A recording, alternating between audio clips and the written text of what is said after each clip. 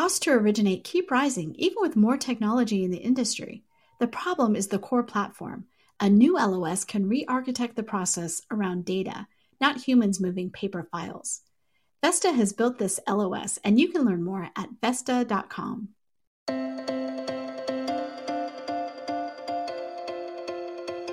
Pulled from the hottest topics coming across our news desk, I'm Alcina Lloyd, and this is the Daily Download.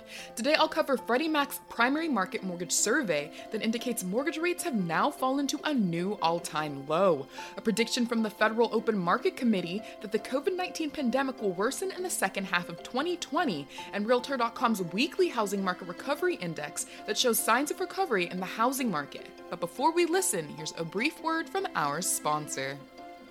Extraordinary challenges demand extraordinary solutions. CoreLogic is uniquely positioned to help you navigate this historic disruption. Whether it's virtual home showings, flexible employment verifications, or automated loan modification engines, CoreLogic delivers the data-driven solutions, targeted insights, and deep domain expertise trusted by the nation's most successful mortgage lenders. Explore how CoreLogic can help you today.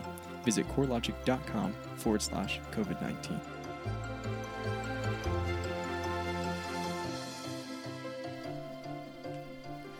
Thanks for listening, and let's get started with an article written by Kathleen Halley that covers Freddie Mac's primary mortgage market survey. According to Halley, mortgage rates dropped to a new all-time low this week as a resurgence of COVID-19 infections caused investors to pile into the bond markets. Freddie Mac's report indicates the average rate for a 30-year fixed mortgage was 3.07%, marking the lowest level in a data series that goes back to 1971. Notably, the average 15-year rate fell to a 7-year low this week of 2.56%, according to the mortgage financer. Halley says the rate declined because of bond yields, which are used as a benchmark by mortgage investors, which have fallen to near record lows over the last week on news of resurgence of COVID-19 infections. On Tuesday, Goldman Sachs economists said the spread of the virus is worsening in almost every state, and over half of the U.S. has now reversed or placed reopening on hold. According to Halley, the number of confirmed new COVID-19 cases in the U.S. reached a new record on Wednesday, coming in at more than 57,000 cases. This has spurred concern from financial markets, sending investors to seek the perceived safety of the bond markets, and as almost all of U.S. mortgages are packaged into fixed assets and sold to investors, mortgage rates are likely to continue declining. Our next story also comes from Kathleen Halley and covers a prediction from the Federal Open Market Committee.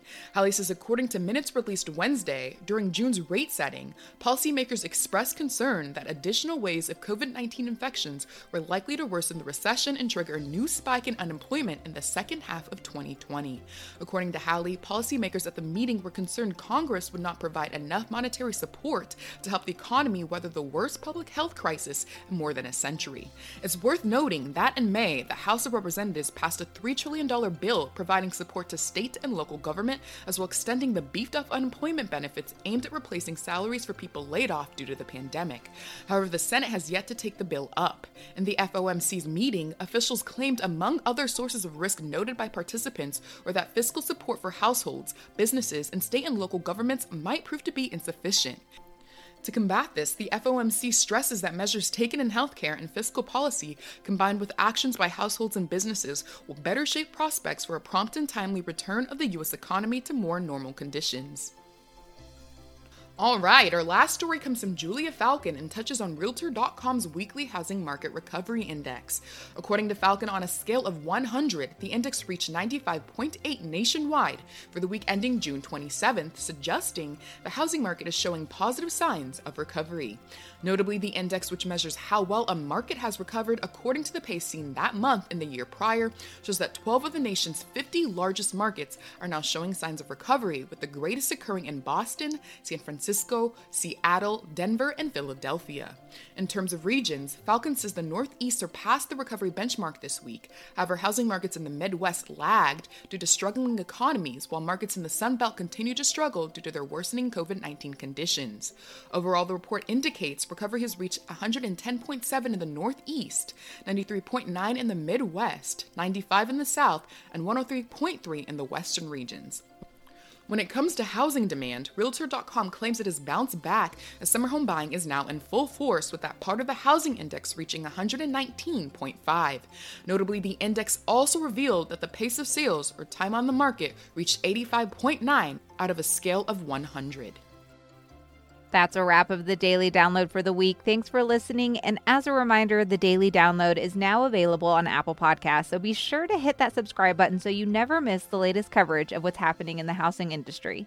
We're also available on Spotify and Google Podcasts, so you can catch us anywhere you want to listen. Have a great weekend, and we'll meet you here again on Monday.